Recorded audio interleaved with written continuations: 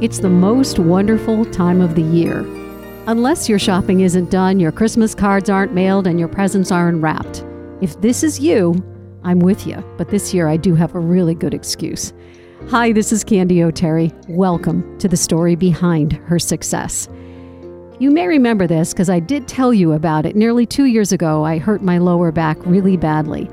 And that injury kind of came back with a vengeance over the last couple of weeks. So I've been doing a lot of laying down, but I am getting better every day. And the good news is I can stand, sit, and walk. So I'm heading in the right direction, right? Okay, on with the show. In the spotlight, a woman who has climbed the ladder of success in the banking industry. And we haven't had a guest on the show from that particular industry. So, as the president of Citizens Bank of Massachusetts, she represents the bank in an official capacity with civic, business, and community leaders across the state. And you would think that job alone would take up all of her time, but there's more.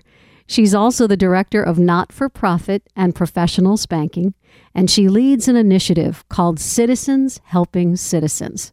Her personal commitment to charities like the Pine Street Inn and Big Sisters Boston are incredible. And let's not forget, she's also the mother of 2 teenagers, which should keep her busy enough. Her name is Lisa Murray, and this is her story. Lisa, welcome to the show. Thanks so much for having me, Candy. Do you sleep? On occasion, when I can. I'm reading all about you to get ready for this interview, and I got tired just reading about it. Depends on the day. Oh, my goodness. Let's go back to when you first entered the banking industry right out of college. What was your goal then, and what attracted you to the banking industry? So I came out of college in 1991, which you may know was not a great time for finding jobs. So my goal at the time was full-time employment. But my stepmother actually worked at Shawmut, and she said she knew of a program called 1-800-SHAWMUT where they teach you the ins and outs of retail banking, and then you literally sit on the phone and answer calls. And it was the best training I ever could have started with. I mean, you learn to problem solve, you learned how to listen, how to de-escalate things, all about customer service. So it really was just the perfect first job for me. Well, you mentioned your stepmom, and she certainly had a great idea for you. Did you have a mentor, a role model, who showed you the way in the banking industry? I would say it was my stepmother, Arlene Curley.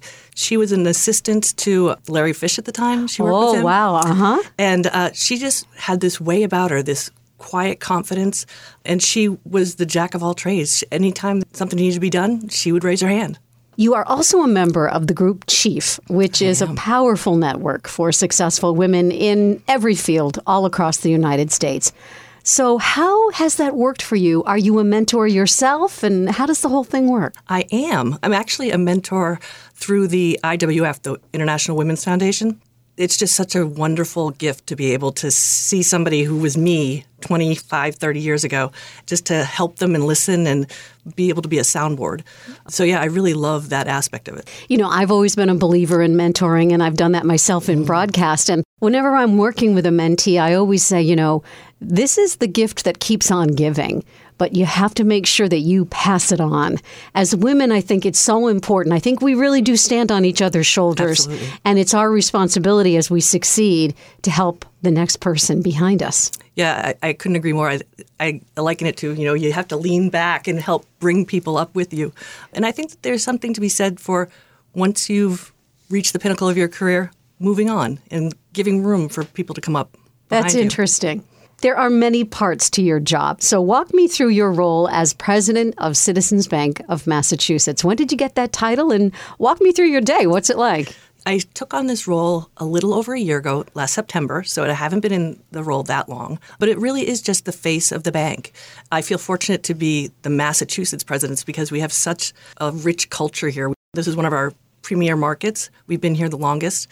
So we have great, great, strong relationships with our community. Part of what I do is go out into the community and listen to what organizations are doing, and it dovetails perfectly with my day job of running not-for-profit and professionals. So we really just go out and support all the fabulous missions that are going on in our great Commonwealth. Well, this is a tough time. I mean, here we are with inflation at record highs. We're trying to come out of the pandemic. Take the pulse of our community here in Boston, and I'm sure this is going to be true across the country. What are you hearing and what do you see? The biggest issue is the labor force. Hard stop. All of our organizations, whether it's human services, whether it's healthcare, everyone is just struggling to find people to work. And the problem is that, with Amazon paying $20 an hour, the reimbursement rates have gone up here in the city and in the state, but it's not comparable with the rise in the private sector. And that's a real challenge because people working in Pine Street Inn, people working in Bridgewell, they have a calling. It takes special people to work in these organizations. And if they can work at Amazon and make more money, less stress, sometimes that's a decision they have to make. Do you think that there's been a switch in the mindset of Americans following the pandemic regarding lifestyle, regarding work, regarding particularly working from home? Absolutely. Absolutely. And again, speaking for the not-for-profit, you're touching the individuals in need. So you can't work hybrid. You can't work remote. And so that's another real challenge. And another issue is the childcare. It's a 30-year low in women participating in the workforce. 30-year low. All the work we've done in the past 30 years to get women a higher percentage and get equality out the door from the pandemic. That's the part that breaks my heart the most. It really makes me crazy because I think about women like my mom, who was a buyer for Lord & Taylor, Saks Fifth Avenue, Bonwit Teller. She worked full time. She was a trailblazer, and she'd be losing her mind to see this happening today. I know. I was a latchkey kid. My mom had a full-time job. Fortunately, I was able to continue on in my career when I was raising my kids. And I truly believe that I was fortunate. I had family around. I could afford to have childcare. That's not the case for many people. And to think of the impact taking a couple years off to raise your kids has on your ultimate career path, it's pretty significant. McKinsey did a study recently, and they call it the Great Breakup. And it has to do with the fact that in particular women, and these would be younger women, are much less tolerant of changes in their family situation that are affected by their job. So, for instance, if you can't be flexible about where they work, if you can't give them all the benefits that they need, they're just not going to do it. Correct. It's a different mindset, isn't it? 100%. 100%. And it should be. It should be. We should be trying to organize in a way that can allow people to have work-life balance. I'm actually sitting on the Coalition for Early Childhood Education, which is a fantastic group of people trying to figure this out. And really, we're looking at it with a partnership between the public and the government. How do we address this issue together? Because it's going to have to be that partnership if we're going to solve it. It can't just be one entity throwing money at it if the business community is not going to be flexible and come up with creative ideas, because what we're doing now is not working. You've mentioned not-for-profits quite a few times, and I can tell that that's what really makes your heart sing. It does. It does. I took over this job of state president a little over a year ago, and I started running the not-for-profit about 3 years ago. So while I've always been active personally with the nonprofits, this is now the culmination of all my passions are coming together in one place. So tell us a little bit about that part of your job. We support not-for-profits in this business line. We provide capital. We provide treasury solutions. We help them to run their organizations in the most efficient way possible so that they can have the maximum impact for their mission. You also are the lead for Citizens Helping Citizens, the initiative. Yes. What's that all about? So that's part of what we do in the community every day. And we just celebrated last week, we had an event celebrating 20 years of Champions in Action, which is our signature program.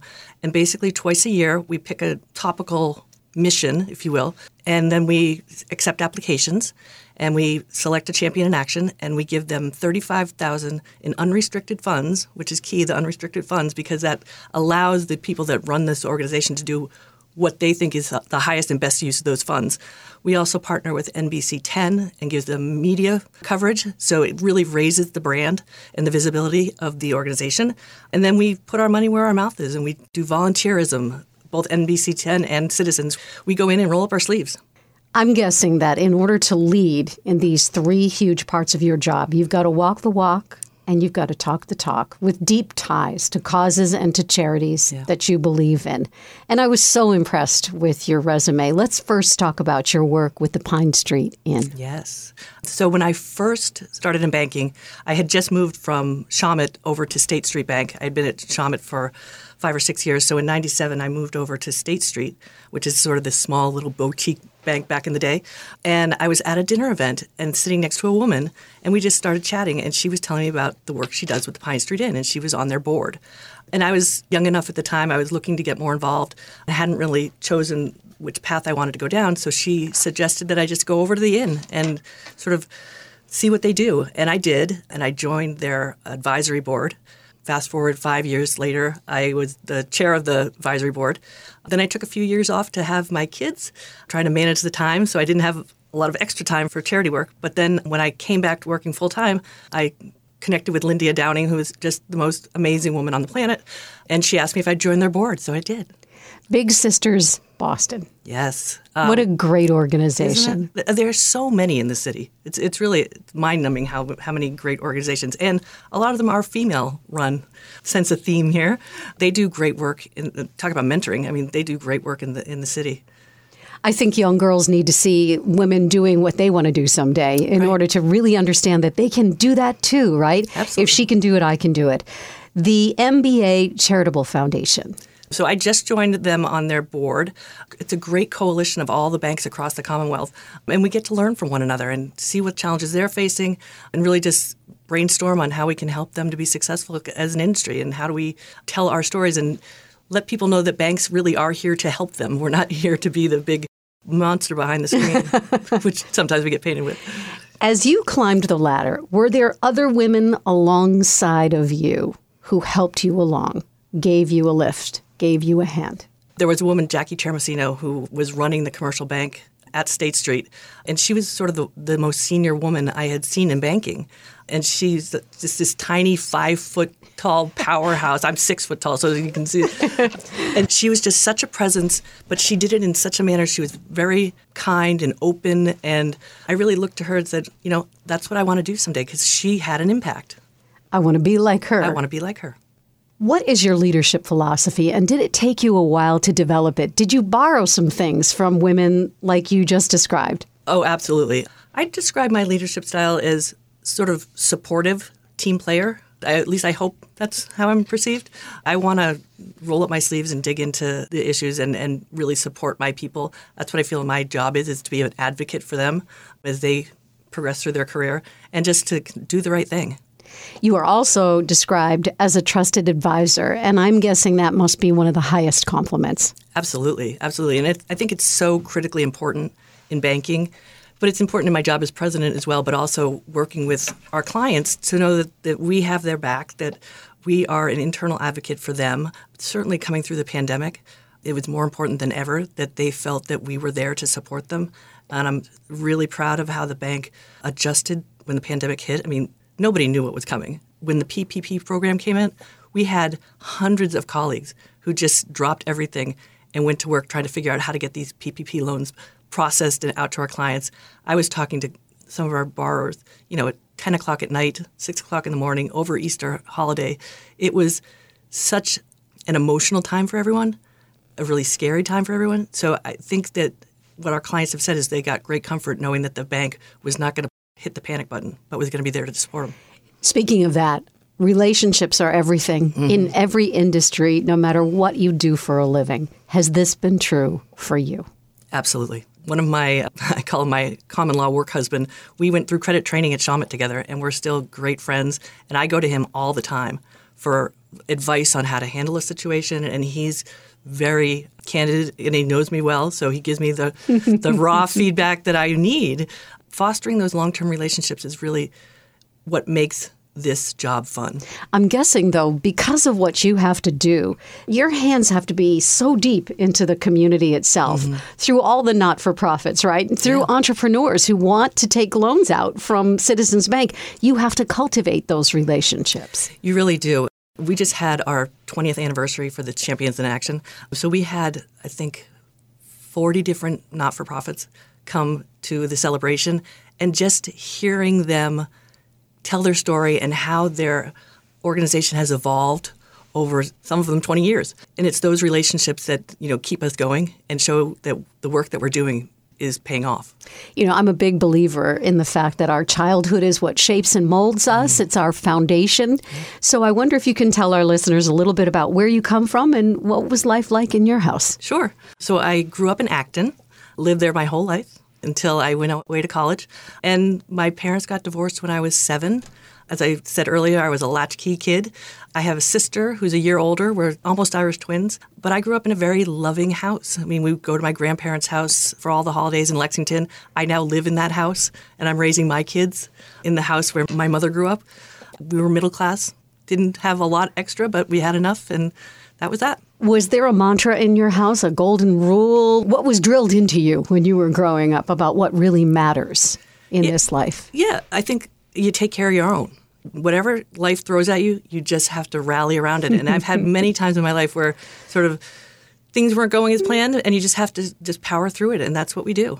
My mother's still very close with us, and I tell my kids the same thing. When challenges come up, you just have to not panic, take a deep breath, and figure it out. Who was your role model when you were growing up? Somebody that you looked up to and wanted to be like? Well, certainly my mother, because, again... The number one answer on this program. Again, divorced when my sister and I were very young, and she wasn't really working before that, got a job, figured it out, and supported us all the way through college. My sister is a chef down in Newport, and her kids are really tight with my kids, so she set the example of you have to work hard, but you can play hard. What was the work ethic? What was the message in your house? I wouldn't say there really was a message. My dad was sort of this serial entrepreneur. He ran the Mass Teachers Association, and then he was running a restaurant. So he kind of did the full gamut. But it was really just, find your place and just work really hard. You attended UConn in my home state of Connecticut. You studied economics, good thing, because it worked for that banking career of yours. Did you know, though, what you wanted to do with your life? When you went to UConn, did you have a dream? Absolutely not. No idea what I wanted to do. She says honestly. I had no idea what I wanted to do. When I came out, there was really not a lot of jobs to be had. So I was just so fortunate to find my niche. And I've done a bunch of different things in banking over the years, but there seems to be some calling for me. I love going out and meeting people and figuring out, when I was working in middle market, what are they doing? What are they trying to build? How are they selling it? How has it evolved? So I'm sort of like the Oprah Winfrey of banking. I love to ask 1,000 questions and try to figure out, where everyone's going. That's a great title. I'm going to remember you always as the Oprah Winfrey of banking. I just love that. I don't know if she'd appreciate that, but that's okay. She didn't hear that, That's so right. It's all right. It's okay. You've mentioned your children a couple of times. Can you tell me, how did motherhood change you, Lisa? In every way possible. My kids are my finest accomplishment in life, without a doubt.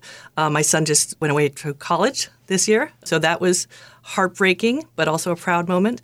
And my daughter's a junior in high school, and they both are just empathetic, kind, funny, self-deprecating people, and I'm just couldn't be more proud to be their parents. We were actually at the Pine Street Inn on Saturday wrapping Christmas presents that we've done every year except for the last couple, and my son brought his girlfriend, my daughter brought a friend, so we're trying to kind of keep up the spirit of you give back to your community. Next 3 questions we ask everybody who is a guest here on our show. The first one is, when an obstacle is in your path, how do you get around it? Really just try to get to the core of the issue, because sometimes I think problems are not really as bad as they seem on the start.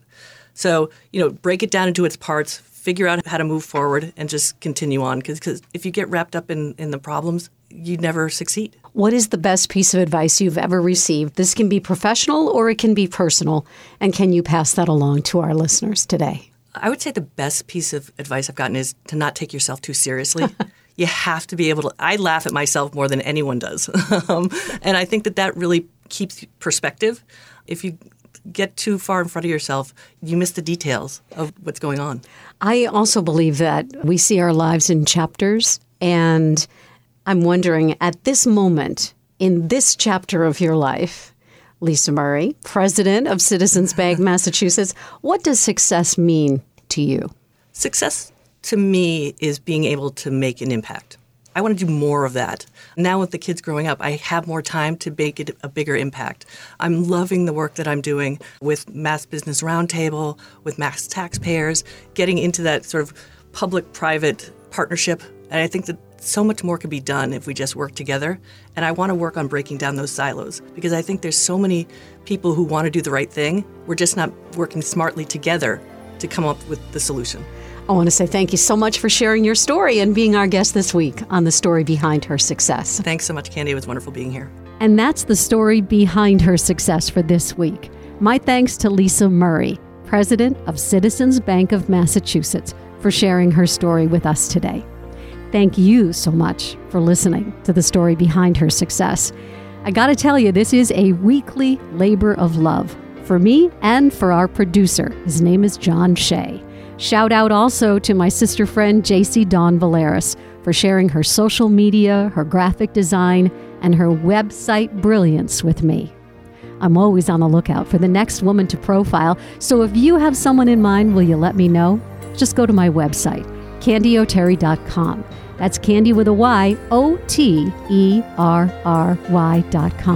Give the show a follow on your favorite podcast platform, and please tell your friends and your family about the show.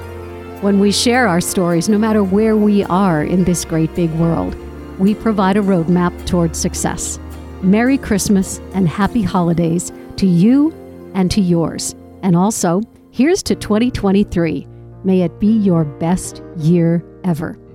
What's your story? I can't wait to hear it.